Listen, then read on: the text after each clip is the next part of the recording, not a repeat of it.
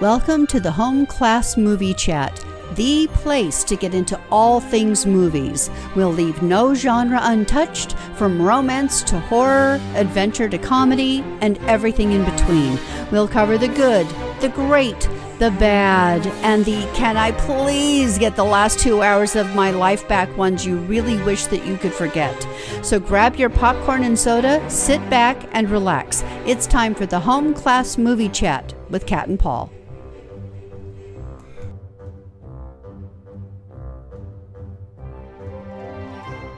Hi there, everyone, and welcome to another episode of Home Class Movie Chat. I'm your host, Paul, and with me, as always, is my co-host and wife, Kat. Hey, everybody. Yes, we're here to do another episode. What are we doing today? A Princess Bride. Why did we decide to do this one? What was the reason behind this? I don't know, because I was actually wondering that one myself, because I thought we were going to be doing blockbusters and things like this, but was this really considered a blockbuster? It is a cult classic. It is one of the most eminently quotable movies of all time, and it's just awesome. Okay, you say that it's a cult classic. If it's a cult classic, how come I have only seen it twice? First time being it was so forgettable I forgot about it, and the second time I watched it with you.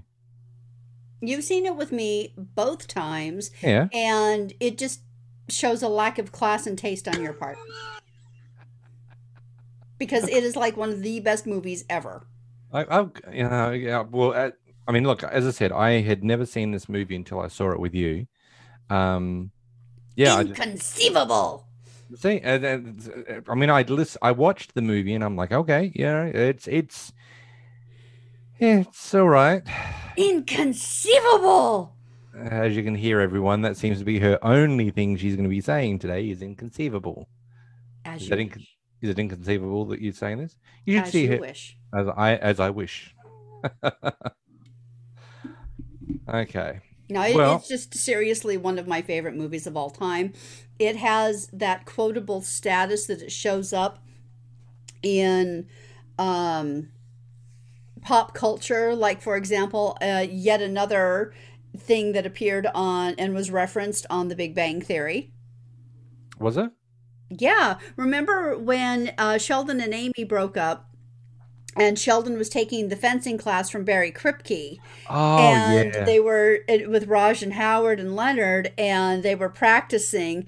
And Howard and Raj were doing the, "Hello, my name is Inigo Montoya. You killed my father. Prepare to die. Hello, I am Inigo Montoya. You killed my father. Prepare to die." You know, it's one of those quotable movies. And the thing is that I didn't really understand the reference because as I said, I couldn't remember seeing this movie with you. Just because it's not a horror movie doesn't mean it is good. No, I'm not saying it's just because it's a horror movie that it's bad. It's not it's fine. As I said, it's just when I had heard of "Hello, my name is Inigo Montoya," in Big Bang Theory, I'm like, oh, okay, that's funny, but I don't know where it came from because I really couldn't. That's just because you weren't paying attention. No, because I hadn't remembered seeing this movie. That's what I'm saying. You weren't paying attention. So when you said, let's get on to it. Ding. Every time you say, "Let's go, get on with it," or whatever, I'm going ding just to see how many dings you're going to get today. So that's your first one.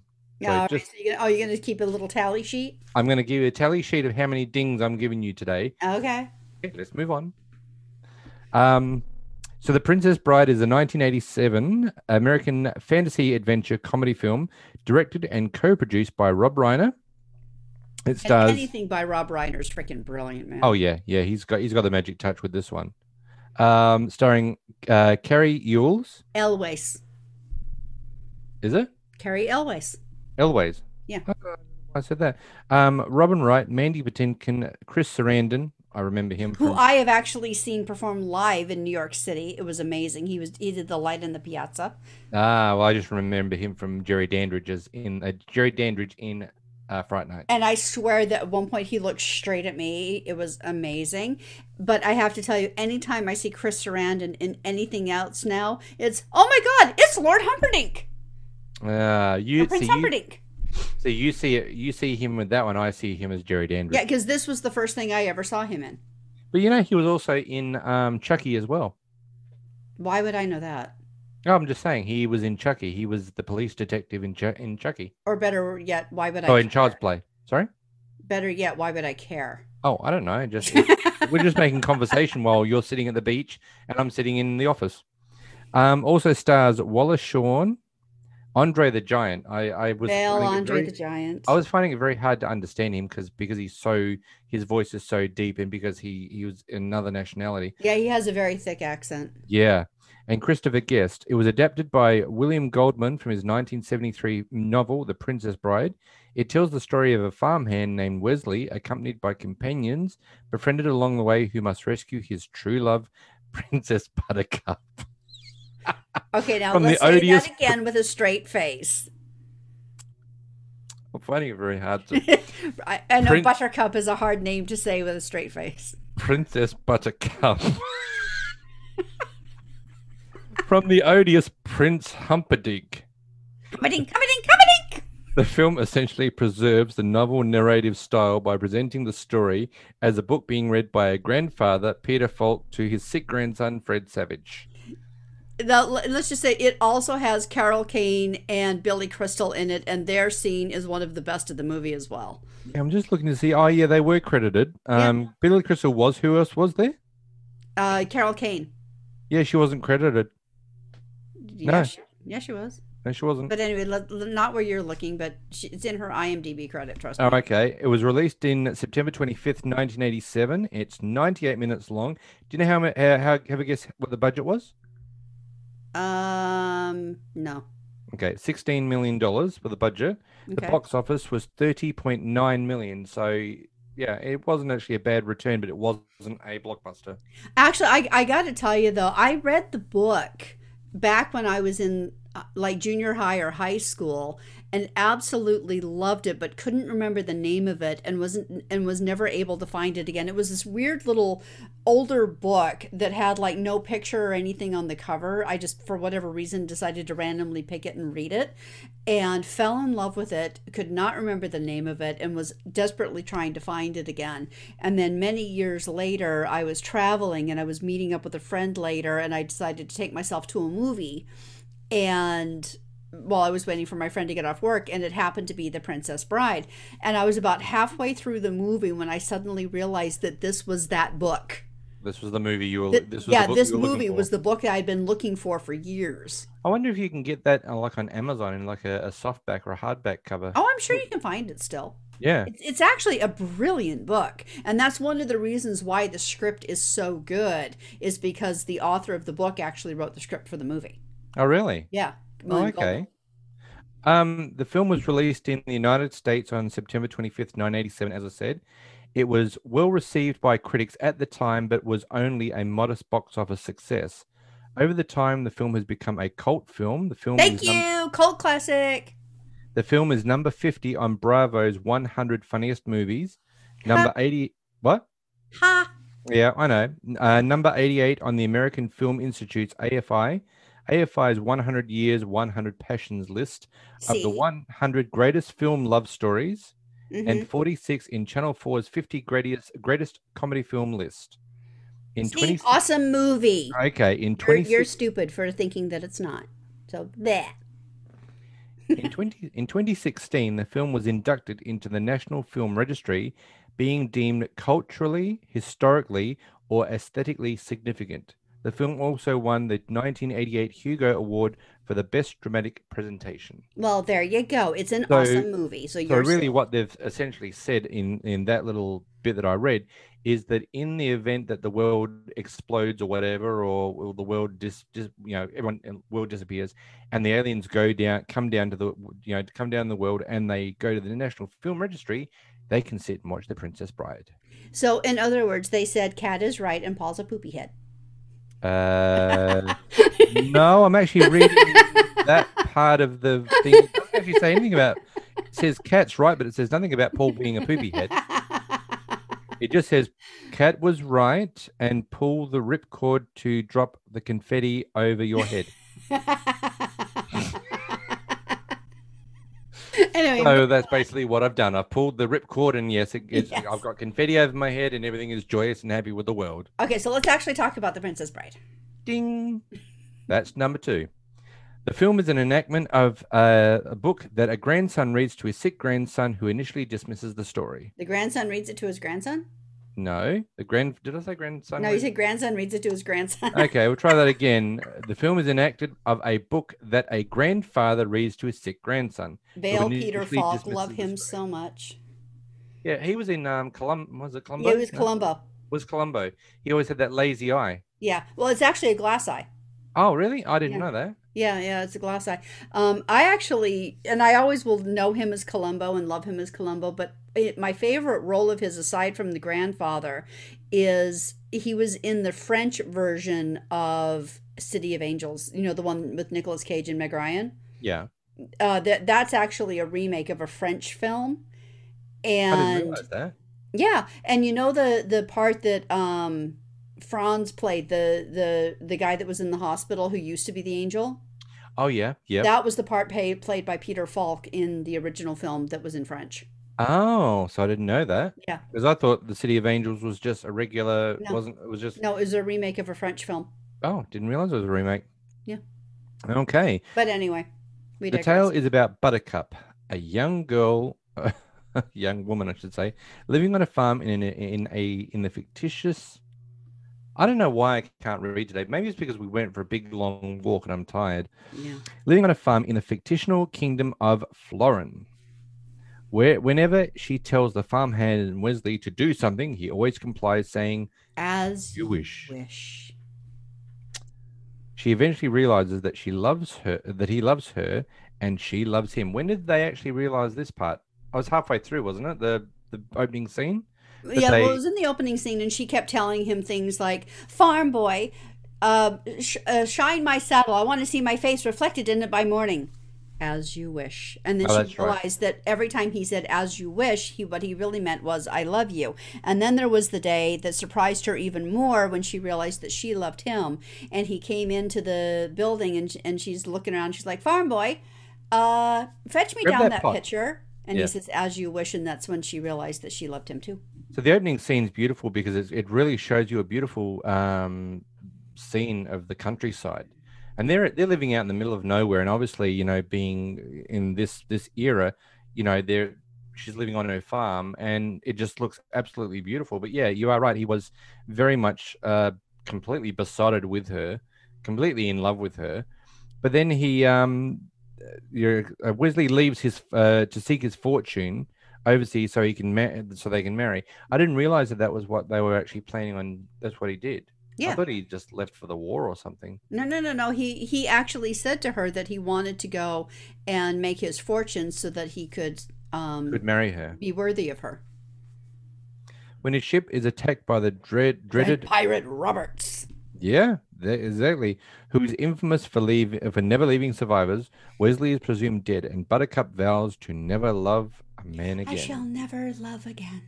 So how was it then? Oh, okay. So this is what we're getting to. Okay. Did you sleep through this or I what? must have slept through this because yeah, I'm having a hard time remembering this. But as I said, this is why I think a lot of this movie, for me, is forgettable because I didn't realize that I'd actually seen this with you before. Yeah, which just blows my mind because it's freaking awesome.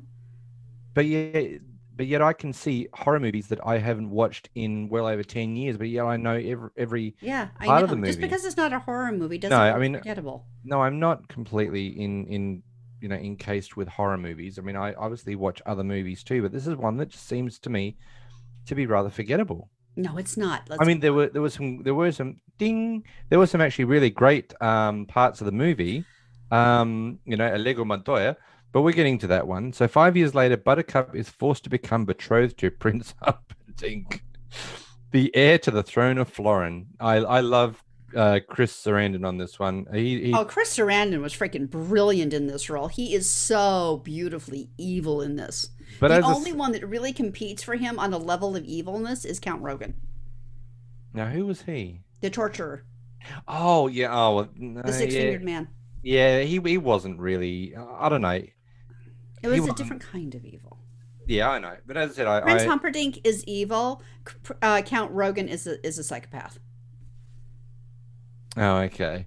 So before the wedding, she is kidnapped by three outlaws: a short Sicilian boss named Vizzini. Vizzini, That's right. A giant from Greenland named Fezzik, and a Spanish fencing master named Inigo Inigo Montoya, Montoya. who seeks revenge against a six-fingered man who murdered his father.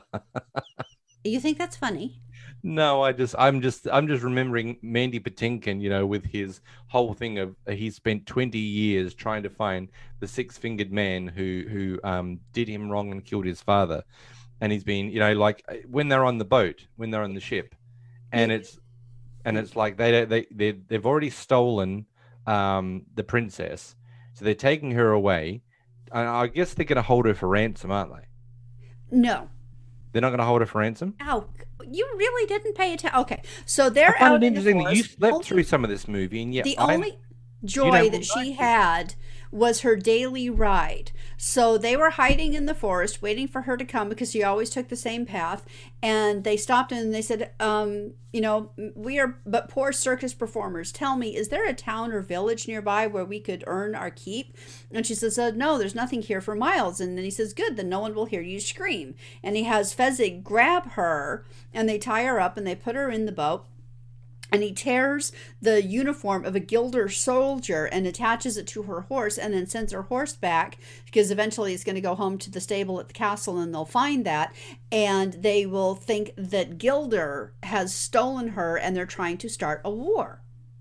Oh, right. Okay, so Because Humperdinck will take revenge on Gilder because they're going to find her lifeless body on the shoreline.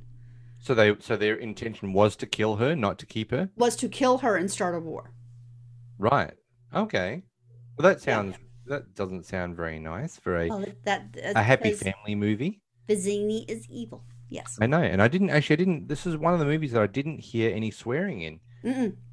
There's That's no. because there isn't any. It's a totally clean movie. There's no sex. There's no nudity. There's no swearing. There's not No, even drinking.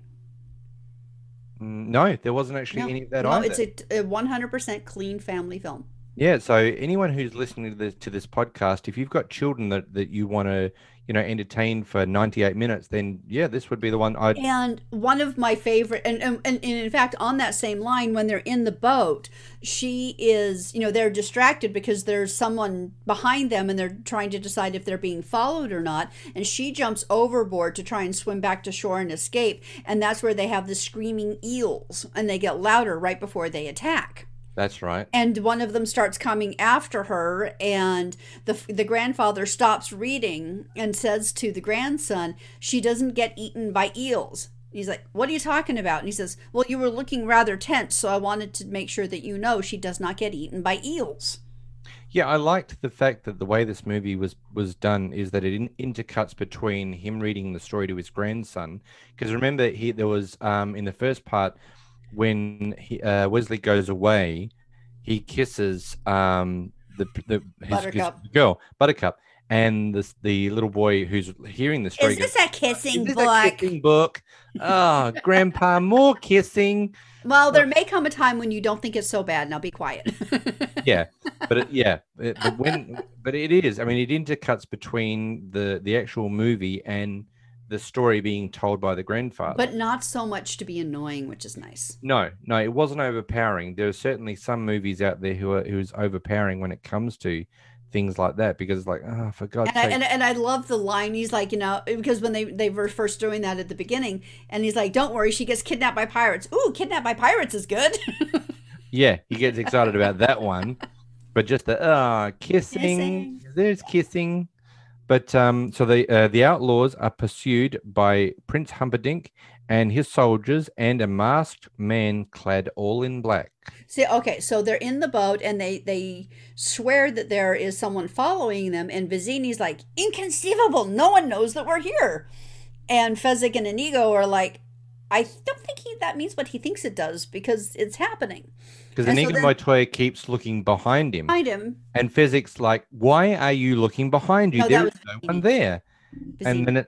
Vizzini. And then it's like, looking behind him going, yeah, there is someone there. Someone's following us. Inconceivable. But when she jumps off the boat, I like the fact that he goes, okay, princess, You got one of two options. You can either get killed by the screaming eels, or you can swim back here to safety. And the thing that I love is he's like, and you'll come back here and no harm will befall you. And it's like, dude, you're planning to kill me. Exactly. But I guess their way of killing her would probably be quicker than the screaming Then the eels. screaming is. But I love how Andre the Giant just reaches over, bops it on the head, and then hoiks her out. I know. Oh my God, his hands were enormous. He was enormous, Yeah, I know. period. He really was. I He's can't like remember. 8 feet tall. I know. I'm just seeing what he was. Just doing a quick search of Andre the Giant. And apparently just the nicest guy in the world to work with, too. Andre the Giant. Okay, because I'm interested. So he died in 1993. Yeah. He was in 19th of May 1946 to January the 27th, 1993. It doesn't say. Oh wow, he was built at 7 foot 4 inches tall. He Wow. weighed 520 pounds. Wow. He, Massive. he was built from Grenoble in the French Alps. And he was a professional wrestler at one point. He was a professional he was a pro wrestler. God, oh, okay. So he was a pro wrestler for a long time. Yeah, And he was we one of ran the. through the early 70s through the early 80s. Yeah.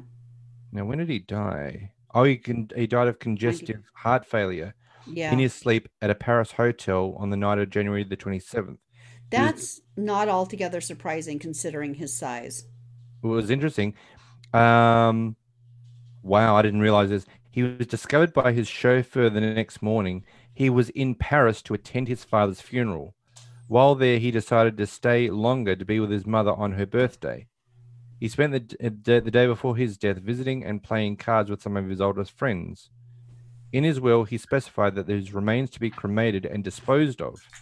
Upon his death in Paris, his family in France held a funeral for him, intending to bury him near his father. When they learned of his wishes to be cremated, and his body was flown to the United States, where he was cremated according to his wishes. Wow, Oh, his ashes were scattered at his ranch in North Carolina. okay. In addition, in accordance with his will, he then left his estate to his sole beneficiary, his daughter Robin. Oh, lovely. Wow. But yeah, Okay. I didn't realize he was 7 foot 4 and 520 pounds. I Yeah. mean, I didn't he, realize he weighed quite that much, but I know yeah, over 7 feet tall. he was a pro wrestler from 1973 to 1991.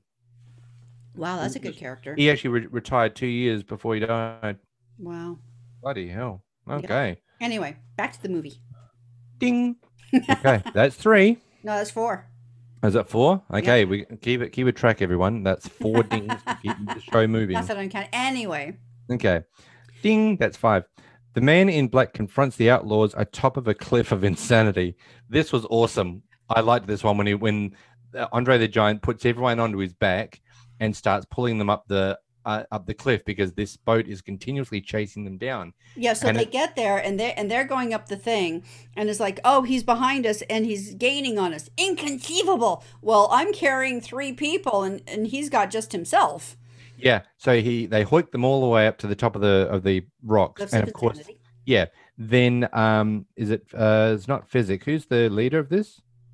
Uh, Fe- The uh, Vizzini. Bizzini is Yeah, the Vizzini. So Brazilian. Vizzini cuts the rope and drops the rope over the edge, and of course, that's when the black hooded man can't climb any further at the moment without. He's Well, got no, to he go. can. It's just going to take him a It's little going to while. take him a while. So of course, And Alego okay, so Vizzini cuts the rope and he's like, Yeah, "Okay, we're going to go on." And he says to Inigo Montoya, "You take care of him, and when you're done, come and join us." yeah, Like, well, it doesn't. It would be because I'm such a master. It would be unsporting to do it. So I'll do it left-handed. And Vizzini's like, whatever, just get rid of him. So he's pacing around and he's waiting for the guy to climb. And he's like, "Can't you do that any faster?" And he's like, "Well, I'd love to chat, but I'm kind of busy here." a rope would help. And he's like, "Well, if you want to do something useful, you could, lower a tree branch or a rope or Yeah, something. Because, if you want me to come up faster because you hate waiting." He's like, "I hate waiting." And so he lowers the rope, he lets him up. but he does say something which I thought was really good. He says, Alego Montoya says, "I promise you, sir, I will not kill you until you reach the top." So until you get up to the And top he says, here, all right, throw down the rope. yeah. So he climbs up, and of course he's out. The man in the black hood is out of breath, and he's like, "Well, I'll give you some time to recuperate and get yourself ready." Which I And thought was very, and he it was says, and really that's very nice. sporting of you. Thank you. And it was a bit of a conversation that they had, and he's like, "Well, I'm going to go left-handed to give you a chance." Well, and no. But even before that, as the man in black is catching his breath, that's where we learn Inigo's backstory, and he tells him about. He's like, he says, "I have to ask you, do you have 6 fingers on your right hand?" And he holds up his hand, and there's only 5. And he's like, "That's an odd question." He says, "Oh, I've spent the last 20 years seeking this man with 6 fingers because he killed my, he commissioned a blade and then refused to pay my father and then killed him and left me with this," and points to the scars on his cheeks. And he says, "From that moment I vowed that I would find my this man and seek the revenge."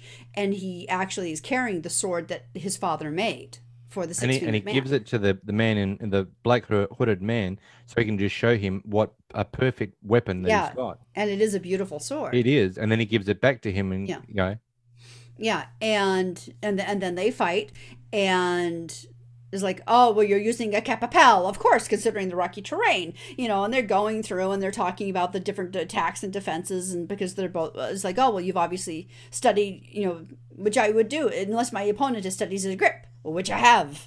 And he changes his grip from left hand to right hand. Well, no, and then he's like, "Wow, you are amazing." He's like, "Thank you." He says, "But why are you smiling?" He says, "Because I know something you don't know. I am not left-handed." Ha ha!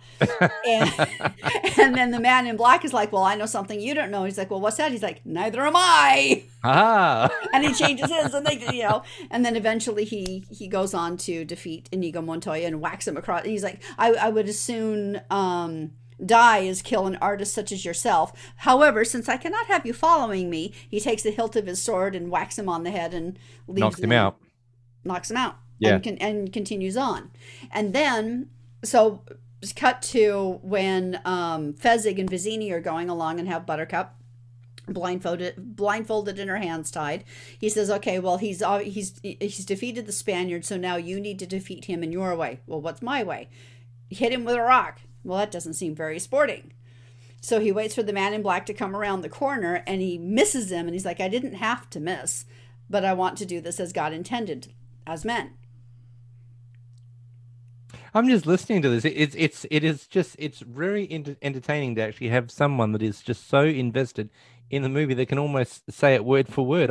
It's almost like I'm watching the movie all over again. No, hush you. And that is a good thing, because seriously, if you ask me to almost go word for word on Fright Night or a horror movie that I really love, I would do it. Same as Blade Runner. Everyone that has listened to Blade Runner on this podcast knows that I could do it word for word.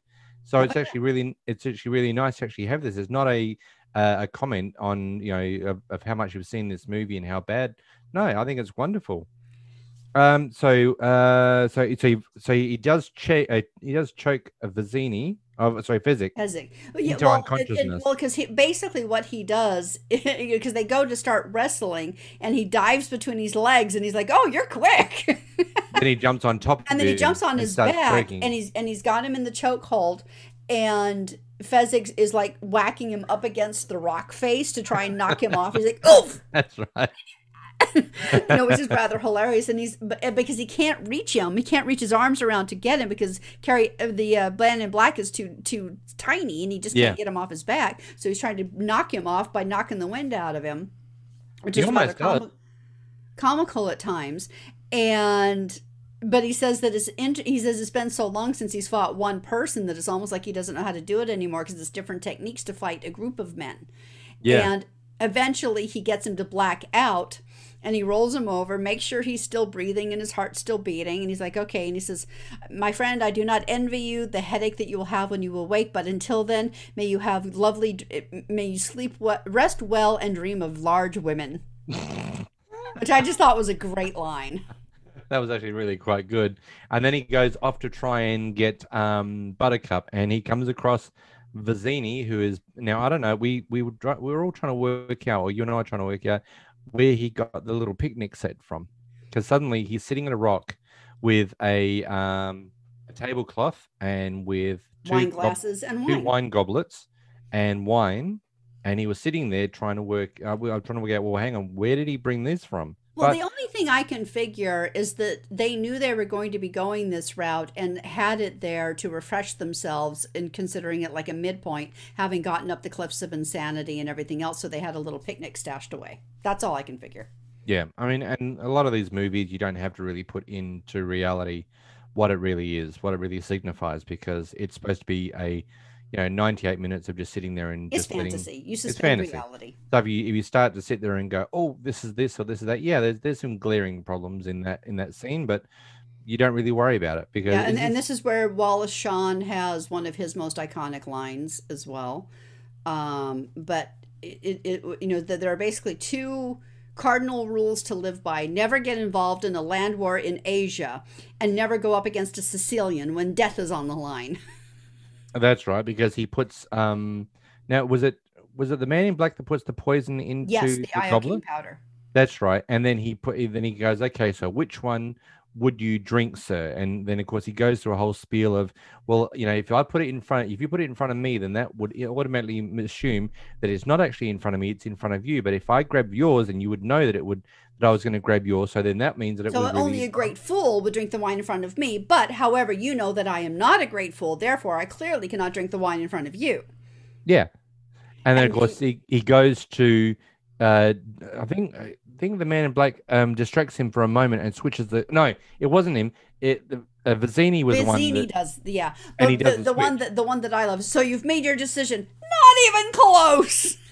That's right. And then does happen to go, okay. What's that?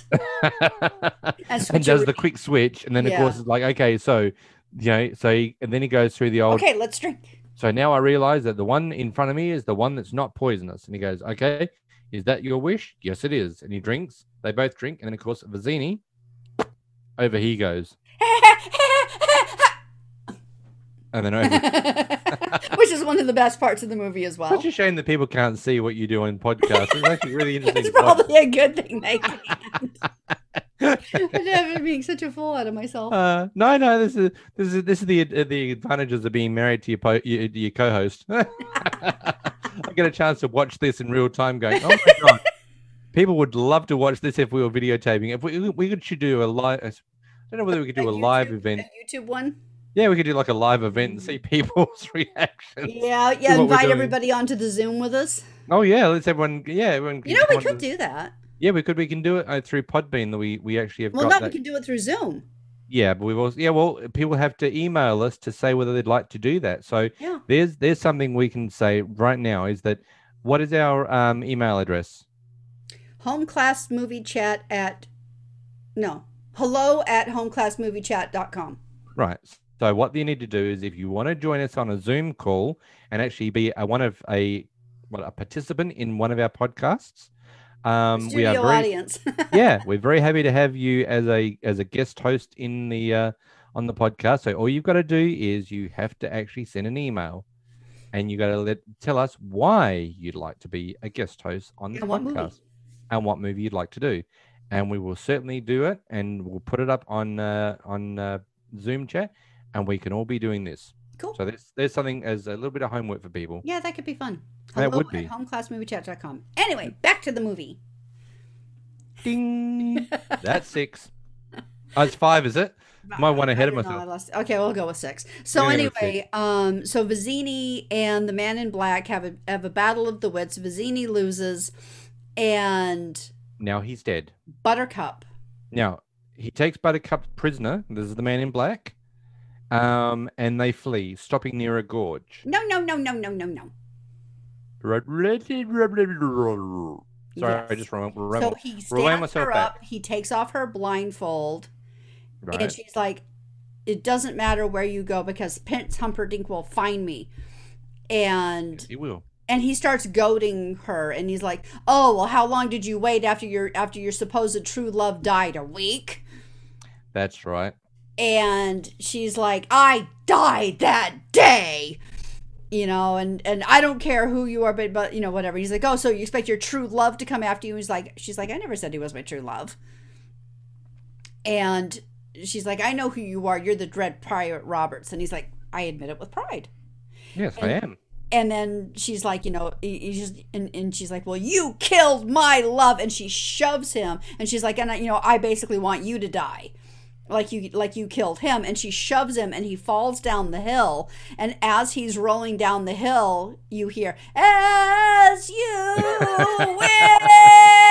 And she's like, oh, Wesley, my poor Wesley. And then she goes ass over tea kettle down the hill too. Yep. After him. And that is exactly what it says.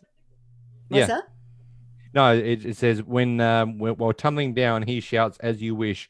Realizing it's Wesley, she throws herself into the gorge after him, and they are reunited.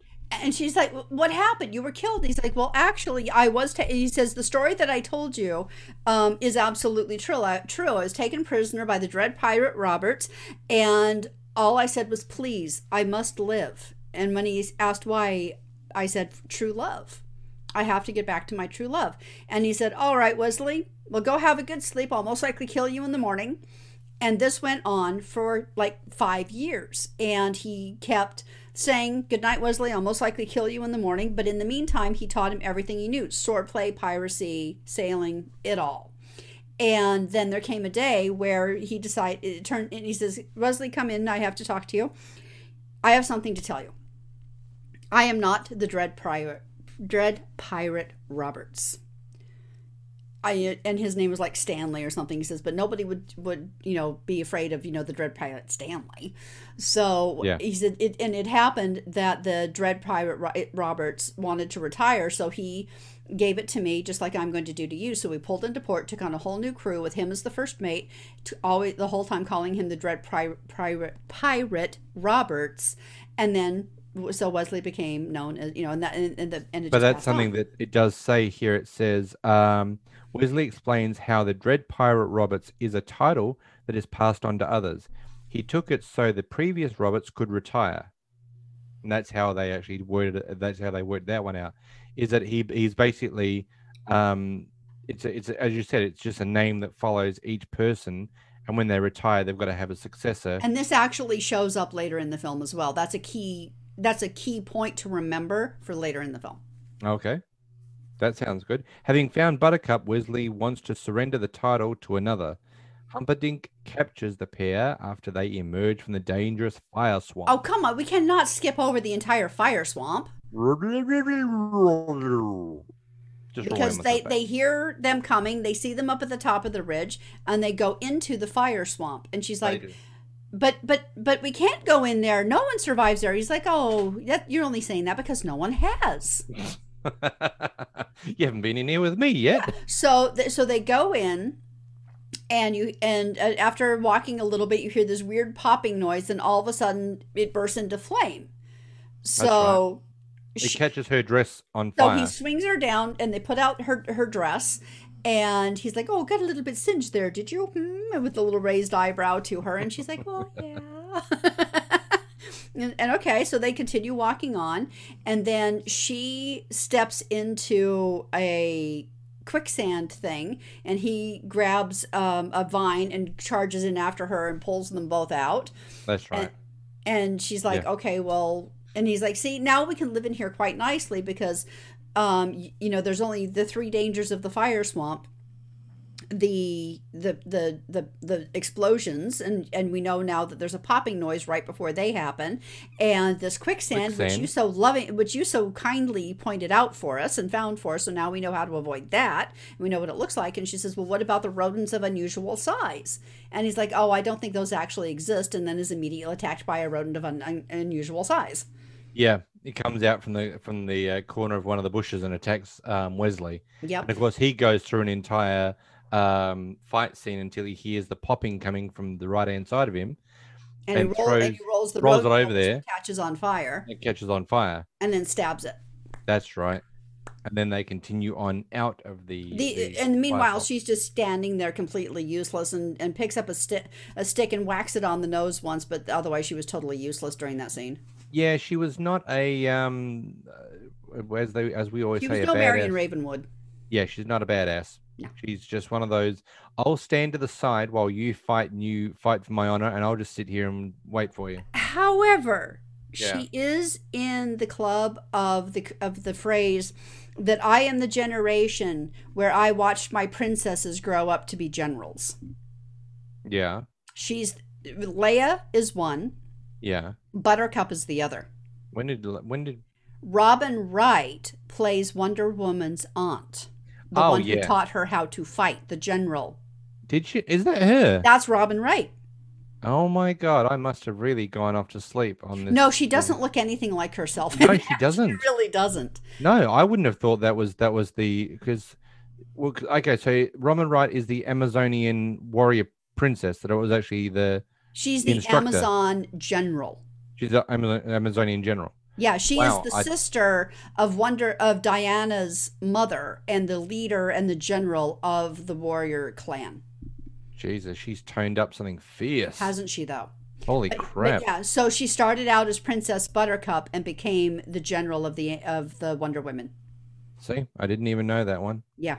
So that's why we say our princesses, plural, grew up to be generals, plural. Because I'm it's always Leia and Buttercup. I'm always just really glad that we actually got to see our Princess Leia, grow up to or develop into a general. I think that's amazing. Yeah, Don't make me start crying. I won't. You had enough with the other movies Well, we did. don't start talking about Carrie Fisher then.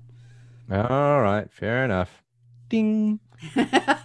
Yeah, so then after that battle, they emerge from The the fire swamp. fire swamp and are surrounded by Humperdinck's men. Humperdinck catches the pair after they emerge from the dangerous fire swamp.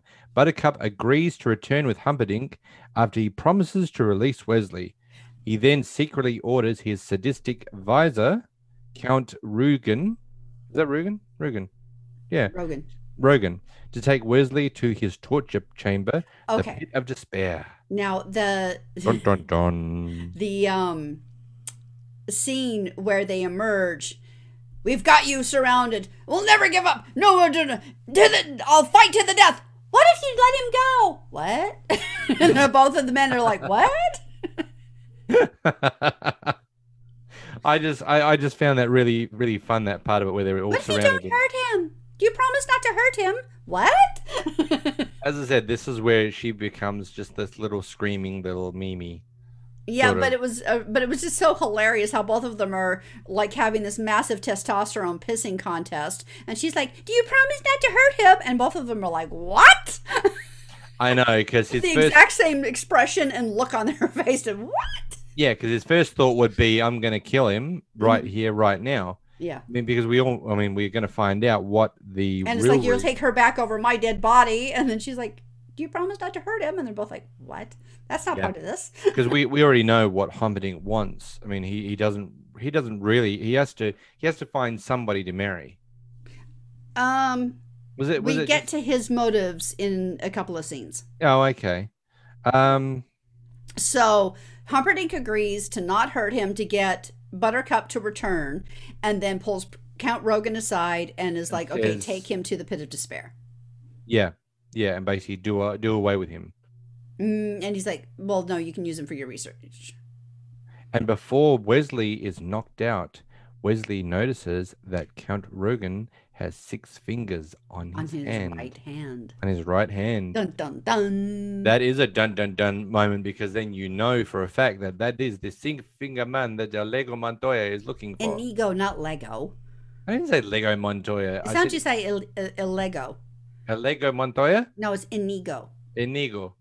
Whatever it is. Lego Montoya, Israel Montoya. You see what I have to put up with? I am Puss in Boots. You killed my father. Now you both shall die. My name is Darth Vader. You killed my father. You both must die. Okay, stop quoting Big Bang. We could do so many Big Bang episodes on this podcast. I know, we Hilarious. really could. I'm sure there are people listening to this going, what? What is what? What are they? Yes, why are yes, they dear talking- listeners, we are obsessed with the Big Bang Theory. Sorry. Yeah, so if ever any cast members of the Big Bang Theory ever find this podcast, please send us an email to say you've listened to it, because we think you're awesome. Oh my God, we would totally fangirl, fanboy off on that. Oh, I'm telling you what, I'd fan everything. I'd probably fan myself to death. That's not, this is the clean show, honey. I did not say anything. Well, let's not go there. Ding. That's 9. So, Humperdinck falsely promises Buttercup he will search for Wesley. yeah, That makes sense. so Wesley goes to him in his office, and because he's like, well, I don't want to force you to marry me if you really don't love me. So we have let him go, Yes, but I will go find him. and we will find him. I will send my 4 fastest ships to the 4 corners to search for him. That's So right. write 4 copies of a letter, and we will send it. And if he comes back, I wish you both well. But if he doesn't, I hope that you will consider me. If he decides he doesn't want you anymore. However, we will know right now what the real reason is that Humperdinck wants to marry Buttercup. His real plan is to start a war with the neighboring country of Gilda by killing Buttercup and framing Gilda for her death. Well, That's now the the real way reason. that comes out is really much more cold. Oh no, it's very, very cold. So, When Count Rogan is in there with him, and after Buttercup leaves, he turns to him and he says, "Would you like to come with me? I know you enjoy watching my research." And he says, "Oh, you know how much I love watching you work, but But right now- I have my wedding to plan, my fiance to murder on our wedding night, and Gilder to frame for her death. start the war." Yeah. I'm just overwhelmed. And this is why Chris Sarandon, I think, was a perfect choice of a character that he's playing, because it is so cold that his whole idea is just to basically frame the Gilda for her death. He just needed to find somebody. Yeah.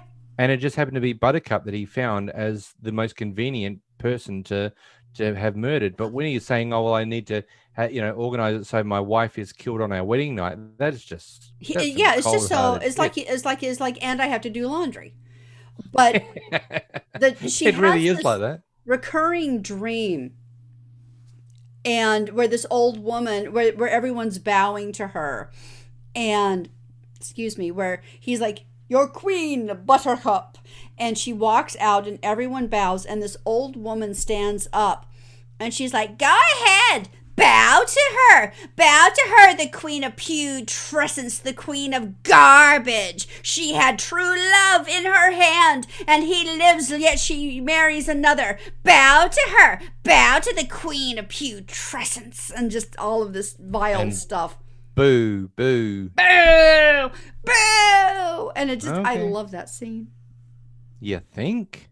Oh hush, Holy de hoolies. you're gonna give me a complex. I'm not.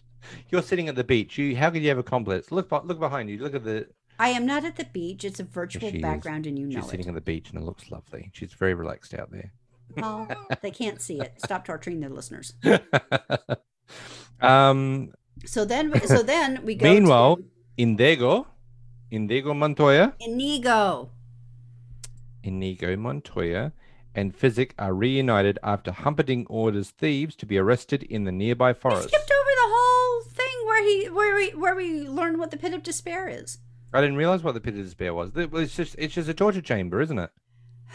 But we don't know that yet because we haven't been there yet. All right, so we're going to the pit of despair. So when we think that Wesley's been released, then we cut to the albino, Oh yeah, the guy and that Wesley is strapped to the table.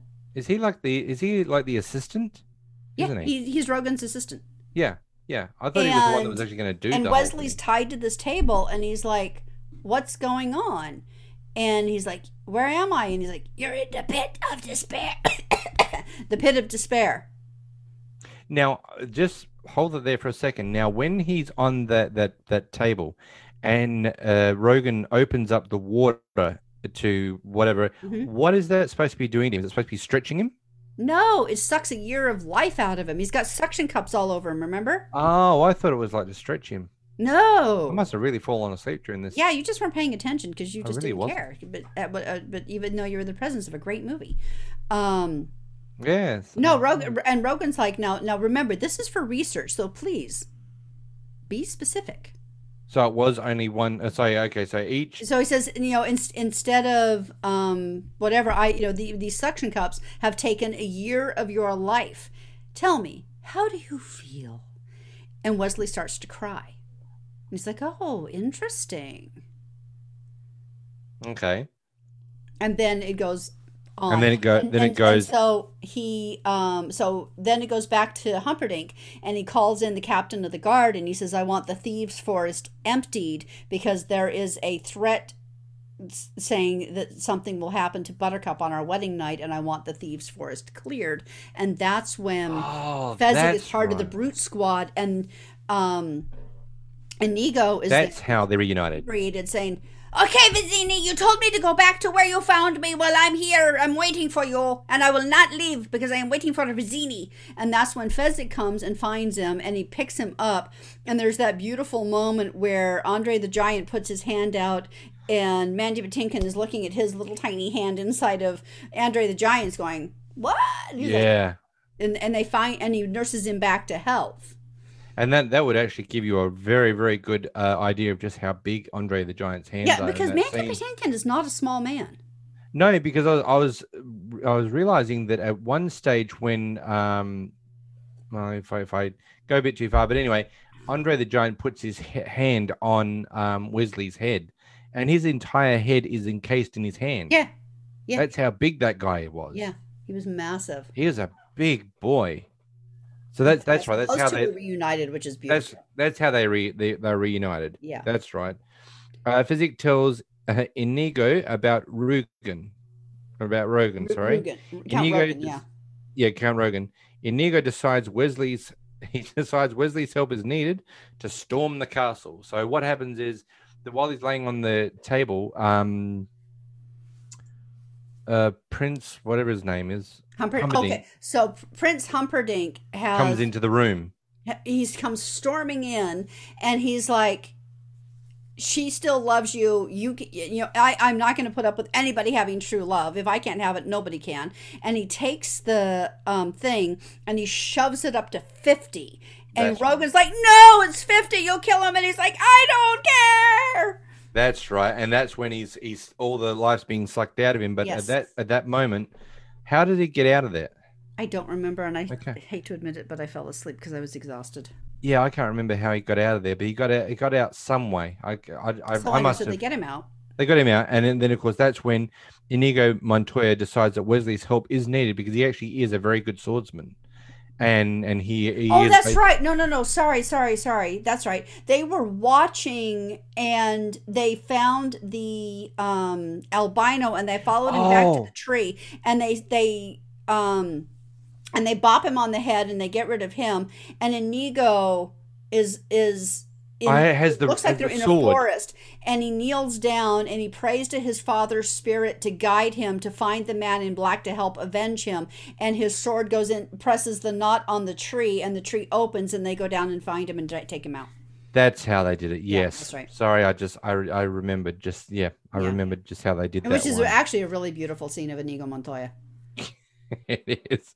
Buttercup accuses Humperdinck of failing to search for Wesley.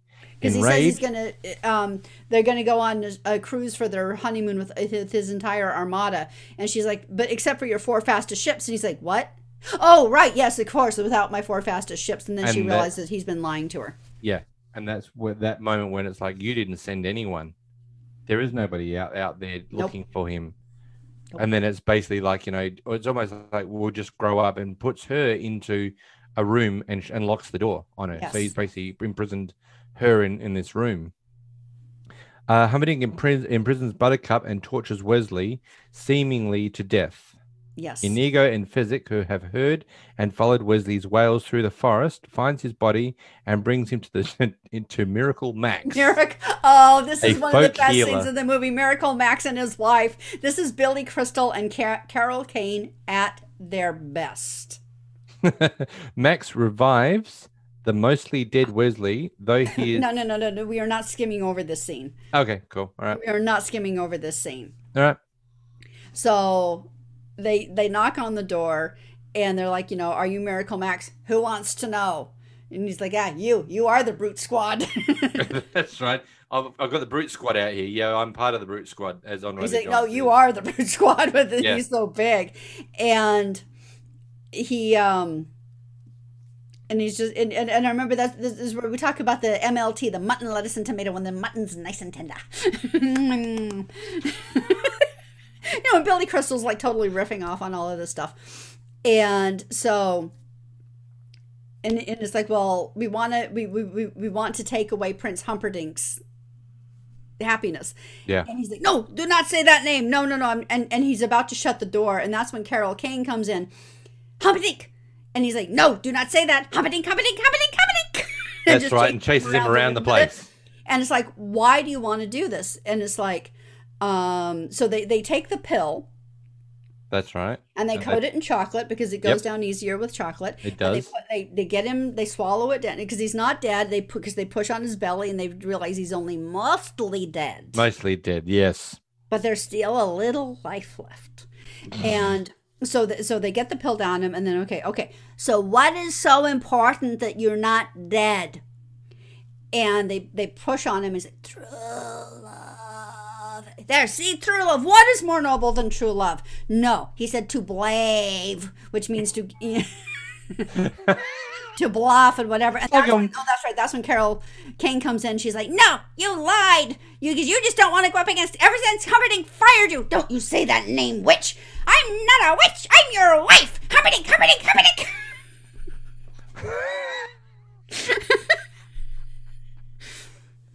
Oh my God. Okay. And so they explained to them how, it's like, okay, so we've given him, now that's right, now we've given him the pill. It'll bring him back, but it takes about an hour, and don't go swimming for at least 3.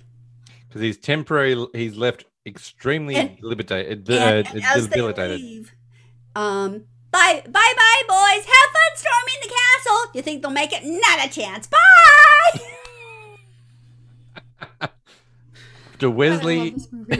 After Wesley, Inigo, and Fezzik infiltrate the castle, Humperdinck panics and orders the in-progress wedding ceremony to be shortened.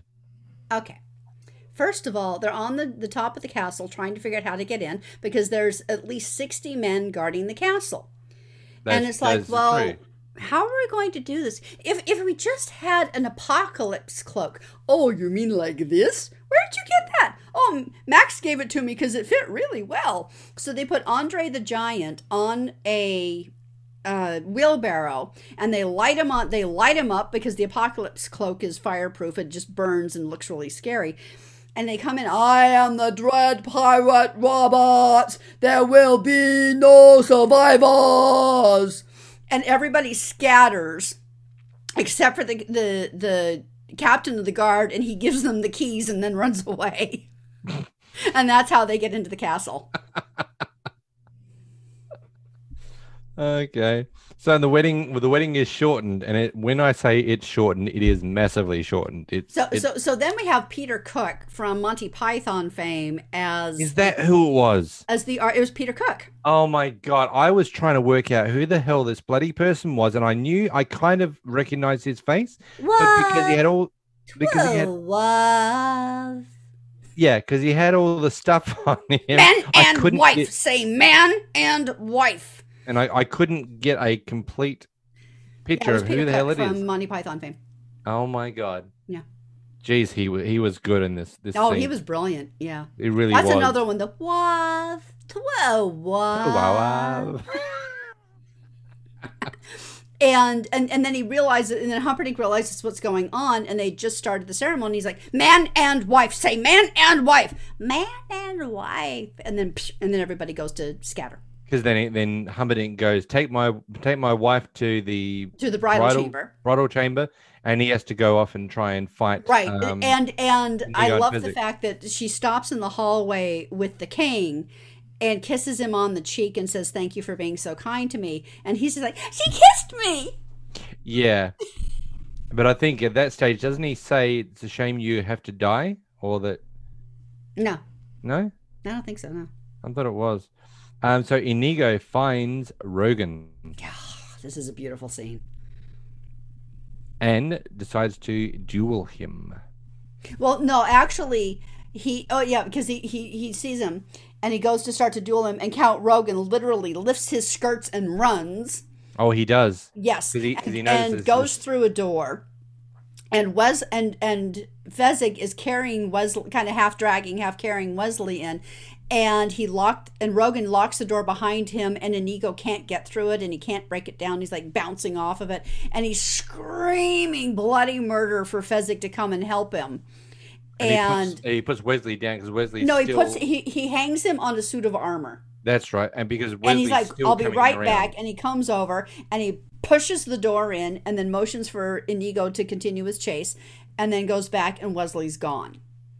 That's right. He's disappeared. Yeah. And then it cuts back to Inigo finally cornering Count Rogan, and we hear for the first time, "Hello, my name is Inigo Montoya. You killed my father. Prepare to die." He's like, "You must be that Spanish brat from all those years ago." And he stabs him and like hits him in the arm, so his sword arm is down. And now hang on, now when people are trying to work out who they're stabbing, so Count Rogan has already stabbed Inigo, so he's got him down right now. Yeah, and he's bleeding badly. He's actually hurt quite badly. Yeah. And Rogan thinks that he has won. And then I love this scene so much. Inigo is like, Hello, and he's like, "Yes, you killed my father." And then and Count Rogan comes in for the kill, and the sword comes up and he blocks him. That's right. My name is Inigo Montoya. Boom. You killed my father. Boom. Prepare and then of course, die. Count Rogan's sitting there going, "Why are you continuously saying this?" And and then he perks up and "Hello, my name is Inigo Montoya. You killed my father. Prepare to die." And he really comes back to life, and he's like, "Stop saying that." And then he just keeps saying it over and over, and he's charging him, and then he stabs him where in the side and then in the arm, the same places where Rogan stabbed him, and cuts his face as well. Well, hold on, getting to that. All right, sorry. And then he Ding. and then he's like leaning up against the wall, and he realizes that he has been bested by Inigo Montoya, and Inigo Montoya is like, "Offer me gold, offer me whatever," and he's like, "Anything you want." And he's like, offer me, beg for your life. And he cuts him on one side. "Offer me gold" on the other side. Cuts him his face on the other side. He's like, "Anything you want." And he looks at him and he says, "I want my father back." And then he kills him. And stabs him through And stabs him through the heart. And it's just, And it's just so, you don't often see revenge ending well. But that was done really well. But that one was justice. It really was. Wesley locates Buttercup, who is about to commit suicide, believing she is married to Humperdinck. And this is one of the best lines of all time. And I'll be quiet when you say it. Actually, you should say it to me, but there you go. I can't even remember it. "There's a shortage of perfect breasts in the world. It would be a shame to ruin yours." And that's when she realizes Wesley's in the room. You see, I can't say that on the podcast because it's a G-rated podcast. And so she goes flying, and he's lying on the bed, and she comes flying onto him, and she's kissing his face and everything. And she's like, "Why aren't you kissing? Kissing? Why aren't you holding me? Why aren't you?" And he's like, "Gently." And she's like, "What? Gently?" Because he can't really move yet. No, he's still slowly coming back to life with what Miracle Max has done for him to try and get him back to life. But he did say it's going to take a little while for you to become fully functional. And then again. Humperdinck comes into the room and finds them.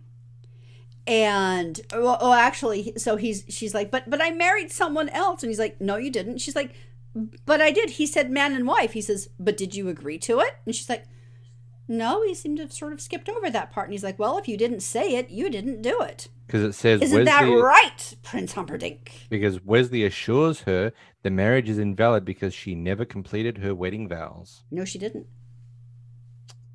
That's the way that it goes when you don't say I agree. And it really was, because he had sped up the entire ceremony to say just say man and wife, man and wife. But the thing is, even he didn't say it. So even he wasn't married. Oh, he doesn't care. He's going to be king as soon as his dad dies anyway. But I did, and I'd do it again too. I did, and I'd do it again too. With you. I'd do it again with you. With me? Yeah.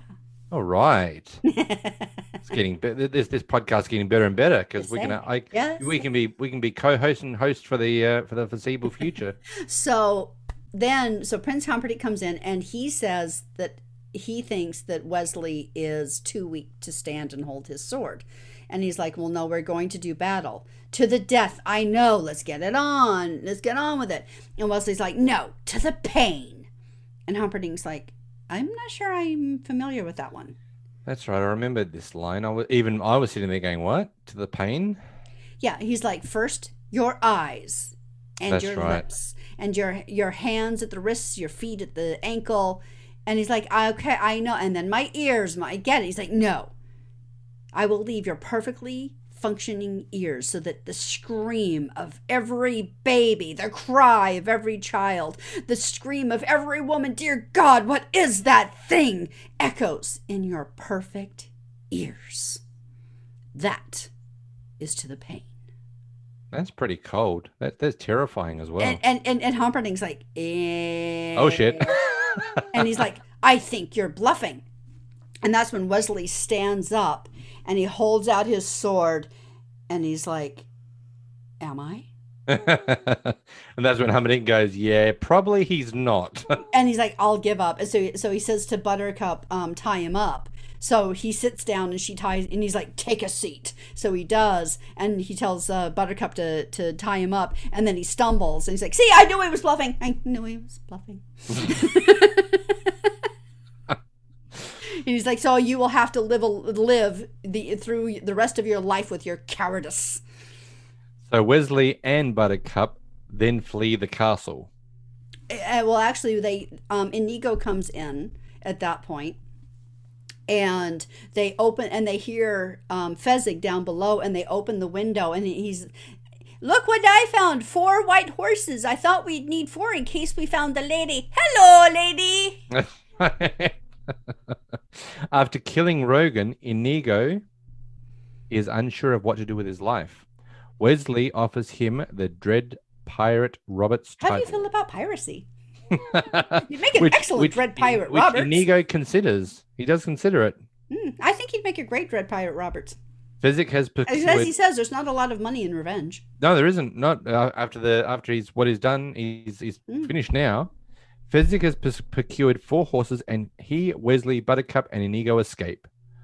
Wesley and Buttercup, safely reunited, share a passionate kiss. What? Well, no. I'll stop there. What? Why'd you stop, Grandpa? Oh, what's a kissing moment? Well, I suppose the kissing is okay there.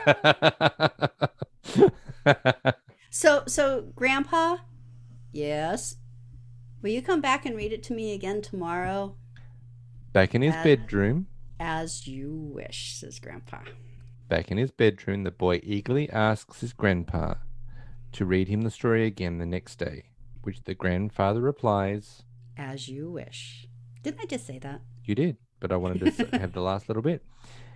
Fade to black, and then we have the credits. God, I love that movie so much. I'm actually really, really impressed of how well you know this movie. I mean, it shouldn't be one of those, oh, really? You didn't know how much I like this movie, because you can quote it. It's such a quotable movie for you. See, and that's the thing, is I haven't seen it that many. It's not like Raiders of the Lost Ark, which I have seen, I don't know, probably at least 50, 60 times. But you seem to be able to quote this movie, and it's definitely it's on the positive. It's not the negative on this. What I'm saying is that you seem to be able to quote this movie a lot easier than what you'll be able to quote Raiders. I mean, it just flows from you with this one. Well, no, it's pretty much the same with Raiders, if you ask me. But no, really? This seems to be a lot more credible than what you were doing in Raiders. This movie has quotable quotes. Yeah, like you can use them in other context kind of quotes. I always say someday I want to create a game that is just basically conversations in movie quotes. See, as I said, the Inigo Montoya thing, because I hadn't remembered where it first came out. When I heard Howard and Raj in Big Bang saying that, I'm like, oh, I thought it sounded funny, but I didn't know I couldn't remember where it came from. I know the first time Inigo said the line, you about died laughing. Yeah, because it's like, oh, that's where this is from. But the thing is that if you see movies, whatever movie you see, and then you're watching a TV show and they quote the movie, or they quote a part of the movie that you remember. So then when you go and watch the movie again, all you can see is those two saying it. So when Inigo Montoya says, I'm Inigo Montoya, I didn't see Mandy Patinkin. I saw Howard and Raj talking to each other in fencing class. Yeah, in fencing class. So, but it is a very quotable, thing. But I mean, the inconceivable, I didn't remember that at all.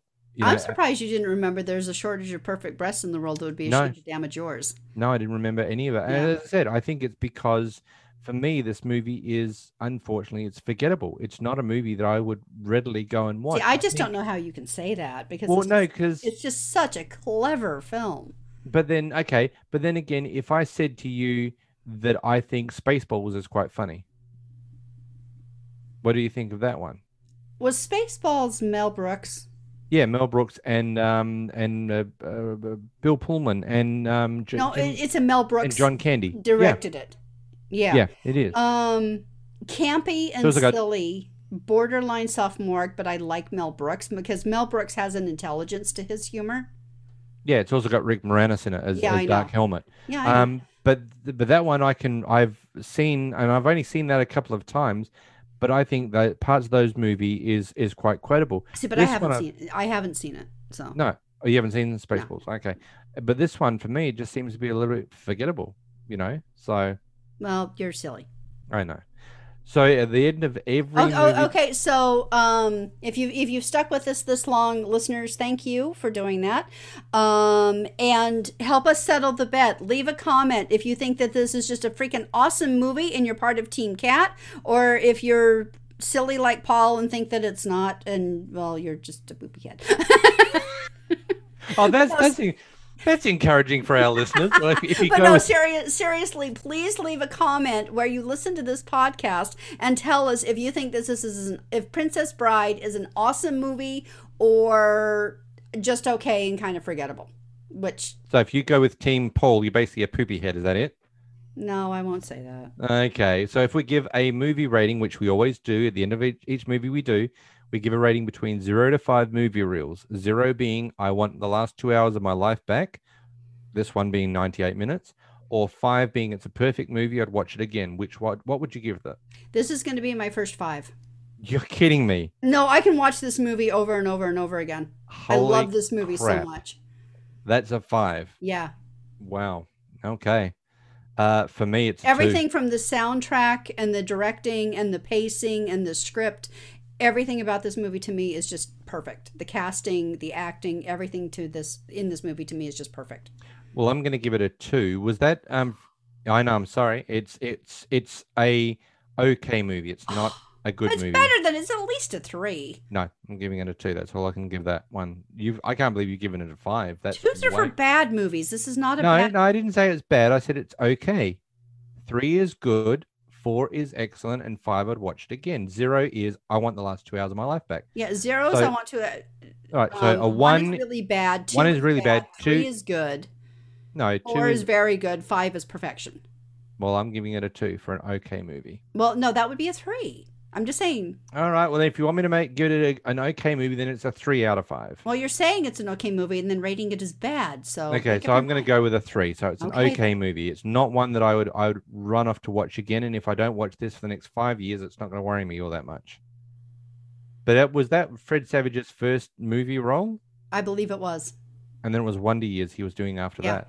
Yeah. And Wonder Years was a couple of roles later. He did some after school specials and stuff. Oh, okay. But yeah, he didn't have a huge role. Neither did Peter Falk in that one either. But then again, they were beautiful. Yeah, but it was good. I mean, it was an okay movie. Yeah, I'm sorry to say it can't be anything better than a 3. I'll give it a 3, but you pushed me up to a 3. I would have actually given it. I would have given it a 2, but I'll give it a 3 because it's an okay movie.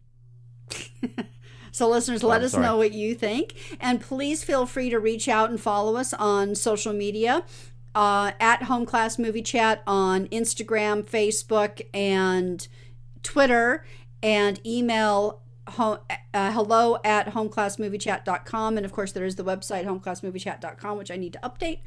But we look forward to seeing you next time. Have we had fun today, Paul? We had a fun day today. I think that it was, as I said, it was an okay movie. I'm sorry, It was a great movie. I love that movie. Can't do anything more than an okay movie. But we've got some more movies. Apparently, you're going to be co-hosting the Horror Crypt podcast. Yep, I'm going to be making a guest appearance on the Horror Crypt, and we may even do it as a crossover episode and post it here, doing a couple of things. We've got The Exorcist coming up there, and the 1979 Amityville Horror. Amityville Horror, yeah. Yep. So it will be 2 bonus episodes. We've got some interesting stuff coming up for you, so we hope you'll follow us on social media and keep in touch with us there. And in the meantime, thanks for hanging out with us, and we'll see you at the movies.